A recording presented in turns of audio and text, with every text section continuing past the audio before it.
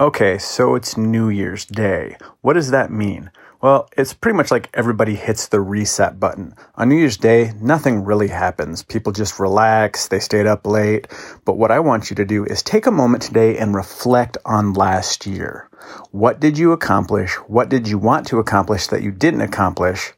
And then take a moment and take those things that you wanted to accomplish and put them at the front part of your year this year. Treat it just like you would your to-do list for today. You know, when you have your to-do list, you have your stuff prioritized, and sometimes things get bumped to the next day.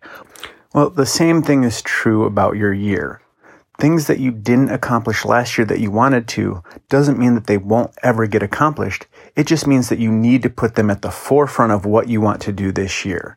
So your action for today is to rest, reset, review, renew, and repurpose your goals for this year. And I know you will make this your best year ever.